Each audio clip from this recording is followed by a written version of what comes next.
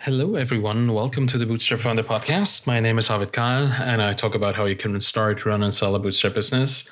This episode is called Continuous Validation, Staying in Touch with Your Market. Let's get started. I first felt we had truly a validated business when we had our very first yearly subscriber. That level of commitment for young products such as Feedback Panda 2 months into our existence showed us that people wanted what we made and were ready to put their money on it. However, validation is always a temporary state. We felt validated, but just for a bit. Your business can be validated only for the time being. Competition? Changing regulatory landscape, human error, bad press, or changing preferences can always derail a working business. That's why we always kept an ear on the pulse of our community, and we screened public forums and groups for complaints and new developments. In the SaaS world, we have continuous integration. I think we should also have the concept of continuous validation. Regularly and frequently assess where you are in terms of still being in touch with the market. Are you still solving the most painful problem? Did that change? Are there new issues that you didn't encounter before? That will keep you on your toes and it will keep your customers happy. So let's talk about continuous validation of a business. Continuous validation is the practice of assuming that every product is an iteration of trying to solve a shape-shifting problem. Within that cycle, processes and goals need to be realigned from time to time.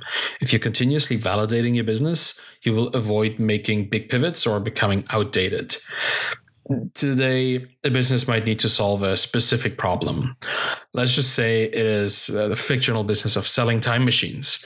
Still, a few months or years later, you may need to shift the core business and production or product strategy because to grandfather paradox resolution as a service. Or maybe regulatory agencies, let's say the Ministry of Time Travel and Tobacco, issues new guidelines and requirements. Let's call that the no time travel on Sundays rule, to which the business needs to adapt by providing a time travel permission API and selling that as a plan upgrade on your business. Of course, pretty weird example, but the idea is there's always stuff that happens, right? So what was once a flourishing business model can turn into an adjacent yet different enterprise over time. How can you make sure that you're still aligned with the needs and requirements of your customers? The first thing you want to do is to check for problem-solution alignment. Every few months, figure out if your business is still solving the problem it set out to solve. Most products are engineered for particular use cases, and those use cases might just transform over time. Industries adopt new practices and workflows change. Your tool may be front and center right now, but a change in the business process or a regulatory requirement might make your product less effective. Talk to your customers and see if they find friction where there was none before. Ask questions like, do they still deal with the problem frequently? Does the product provide as much value as it used to a few months ago? You want to get relative data. Have they noticed that your product has become harder to use for certain tasks, which usually implies a change in the task, not necessarily a problem with your product? And are there other tools that they use before and after using your product to get to their results? Right? Did your product's solution surface shrink? Is there other things that they needed to put into a supplement the actual user for product? So what you want to do is you want to check for Eisenhower alignment. At least that's what I call it, because every few months, figure out if you're still solving the most significant problem your customers have. Was something introduced that makes your solution less important? Is their problem less urgent? I named this check after the Eisenhower matrix, a method designed to shine a light on the tasks that need to be prioritized. So it's a prioritization method. It applies to any audience and industry. People find it easy to use as it only asks if a task is important, urgent, both, or neither. Regularly checking to see if the problem you're still solving exhibits the qualities of a critical problem and fits the important, urgent quadrant on the Eisenhower matrix will allow you to pivot to a different use, different problem, if that one is gaining more prevalence. If you have a way to track how much value your product creates for your customers, like a lead generation tool would track the number of leads generated in a day, make sure to look into the historical development of that metric. Is it going up for most users or just a few? What's the overall trend, right? Find the outliers and talk to them to see what happened to impact their usage of the product.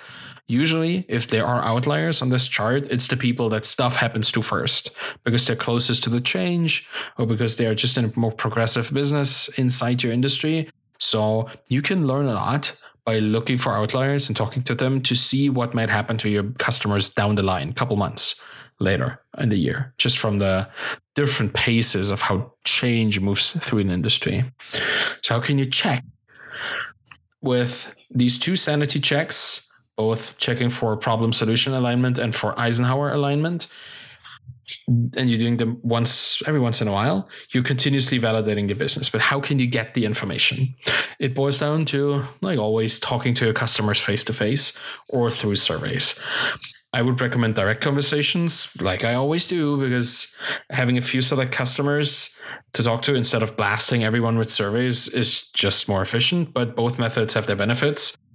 The important part is to reach out to customers who care about the work, who don't mind talking with you about the problems they face and knowing that you're still interested in solving them adequately. Like any good conversation with customers, try to be a good listeners. I always mention the mom test here. Just don't talk, listen to their problems. Don't talk about the product. Ask them how they solve the problems. If you have the opportunity to talk to the same people again and again over a few years, take it.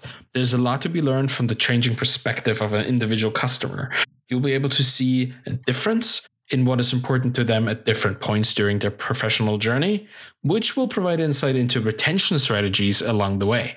This kind of interaction will also turn your customers into advocates for your business, because being taken seriously will create a solid bond between the customer and the brand. And the benefits of those kind of relationships cannot be overstated.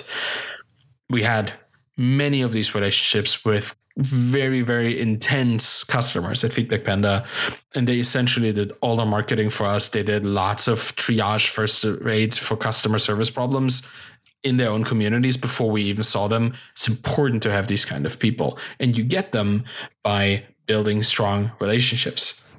If you create surveys, make sure not to limit your customers' responses. You are trying to find surprising, unexpected information. If you already knew of a shift in the problem space, you would have already reacted to it. So don't limit people to respond to what you already understand. While we're talking about validation, your primary goal is to explore the unknown, detecting unexpected changes that you have missed so far. Give your survey participants a lot of opportunities to write free-form text and ask open questions. I know that this makes surveys less statistically interesting, but that is not important at this point here. Like, it's very important that you get information that you have missed before, and no percentage will give you any kind of meaningful new qualitative information, which is why you want people to write full responses.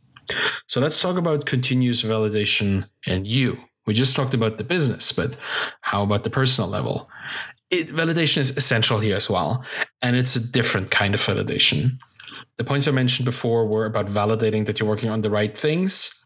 Now it's about confirming that you're still working on the things that are right for you. First, we check for founder alignment.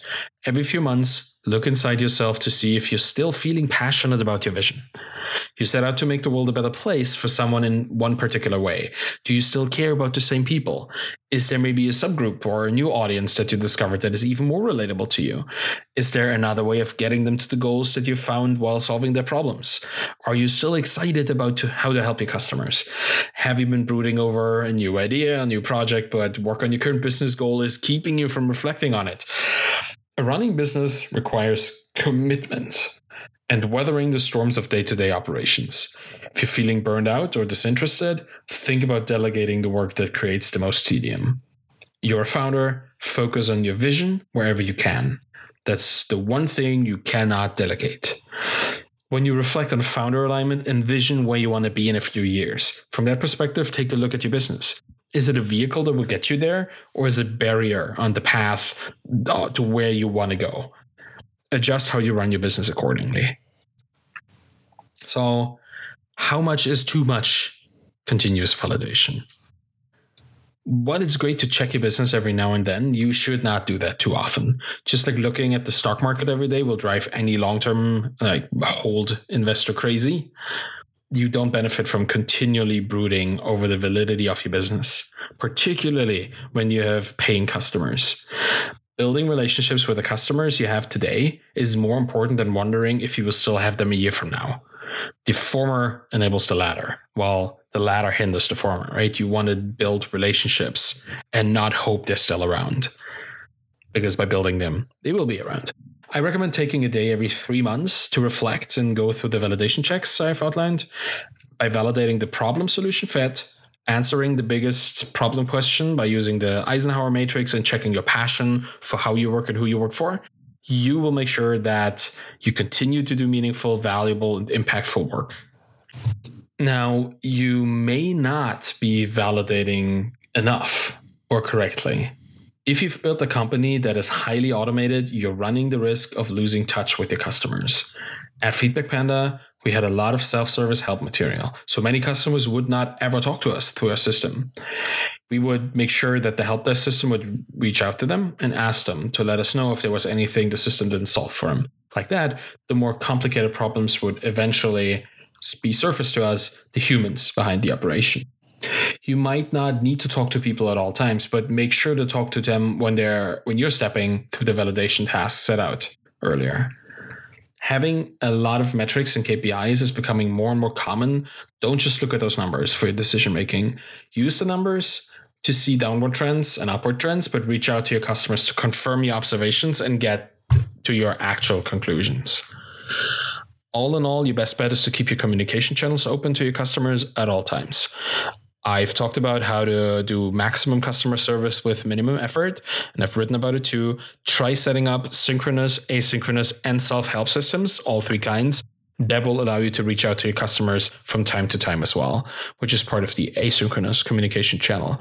Keep those channels open and note down when people suddenly start to complain and point out things that are lacking when they were not doing this before. Your customers will make sure you continue to provide a product that they need to solve their ever-changing problems with and are willing to pay for. They will tell you what they need.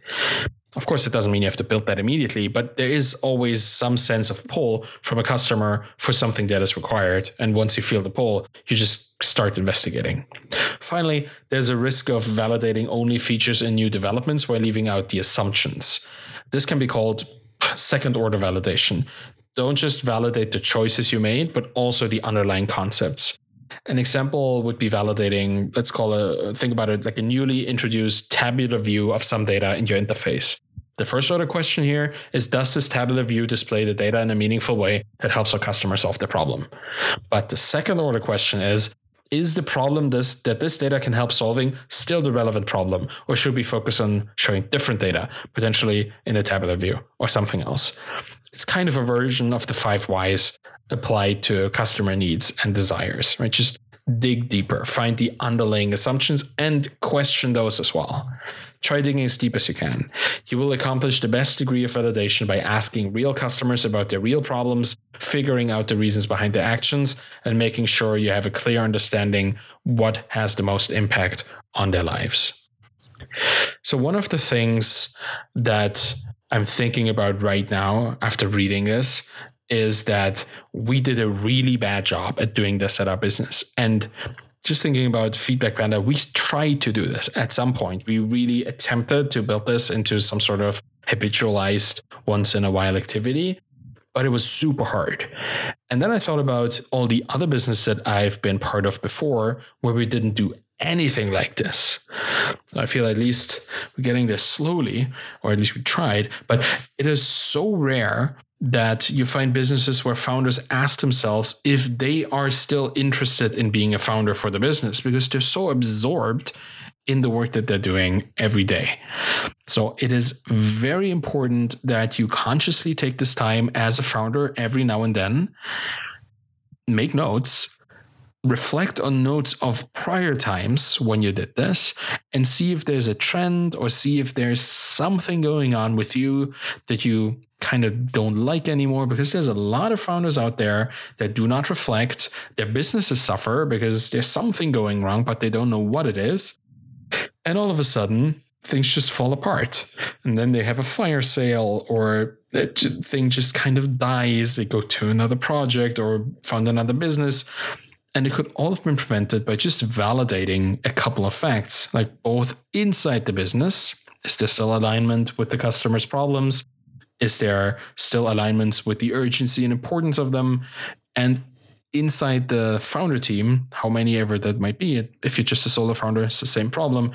Do you still want to do it? Do you still enjoy it? Do you still enjoy your audience? Do you still working on this problem? Is there something else?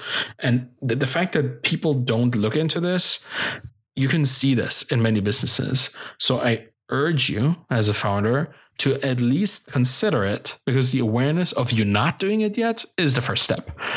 And you don't have to do it at all times. And I think 3 months is a reasonable time frame, because I guess fiscal quarters, right? It kind of overlaps with other kind of statistics that are interesting. Just do look at your metrics, like do look at your projections, do look at your P&L and see if your plans worked out, but don't make them the only thing that leads decisions. I think there's a lot of soft skills and thoughts and emotions that should really be tested every now and then, because you cannot be a leader, cannot be an entrepreneur with a crowd of people that they serve without actually wanting to do it. Like, you will move yourself out of the business if you're not interested in doing it. So this kind of validation is very important in any new business that I'm going to be part of in the future and am right now. I do this constantly. I do this with the blog, and I do this with the podcast too. Trying to see, is this something I still enjoy? Do I enjoy writing my newsletter? Do I enjoy writing a blog post every week? Do I enjoy recording many of these episodes in a single day, because I need to catch up with all the stuff I've written in the past? And I do. I do it because I like the work. I like the kind of people I do this for. And even though it is a lot, and it takes a lot of time, it is something that is very enjoyable, and I intend to continue doing this. What I've now done for 3 months, so I'm actually doing the first kind of continuous validation setting here, or the first kind of session at least. I still enjoy it, and I want to continue doing this. And when we did that at Feedback Panda, obviously in the middle of running the business, we also still enjoyed it. It was still fun to work for teachers, for online teachers. It was still fun to provide a product that had meaningful, measurable impact on their lives. We figured out that it was still solving the most critical problem, which was student feedback. There were new problems that came up. That was interesting. It was interesting to find that there were problems in the market when we did these kind of continuous validation things, shoddily, but we did them at some point. There were new problems in the market that we didn't know of back when we started building the product, but at least they were not as important as the problem that we were solving. So had there been a problem that was much more important than writing student feedback, we would likely have needed to either integrate a solution for it into a product or pivot to a product that solves this problem to stay relevant in the market. And people still had the problem that was also extremely important to validate. And we validated this more often than we did like a continuous validation session. But like seeing that people actually still had to write student feedback was very important. There was a number of schools in the online English teaching space that kind of moved away from student feedback. Not the ones we supported, I guess, luckily for us. And it was just an experiment, I think. But there were schools where the teachers had to write student feedback before. And at some point, they changed it into like a multiple choice kind of thing. Yeah, he did great, did not so great, did worse. And that was it. So all of a sudden, the need for using our product wouldn't have existed in these schools. We just monitored them. We didn't support them at the time. And they came back to an actual written piece of feedback, which we could then support. But this stuff can happen too. So if your product becomes obsolete because the necessity for a solution to a problem that doesn't exist anymore just diminishes, well, you better stay on top of that, right? And a continuous validation, consciously taking the time to reflect on these things, not just hoping to happen on them, hoping to run into them by random chance. I think that's an important part of making sure that you're building a sustainable, stable business that will last you many, many years. So thank you very much for listening to the Bootstrap Founder podcast. You can find me on Twitter at Arvid Kahl, ARVIDKAHL. And you can check out the blog at thebootstrapfounder.com. If you want to support me and the Bootstrap Founder podcast, please leave a rating and a review on Apple Podcasts and wherever you subscribe to the podcast. And it will help other founders and founders to be to find this podcast and learn more about starting, running, and selling their bootstrap businesses. Thank you very much for listening and have a wonderful day. Bye-bye.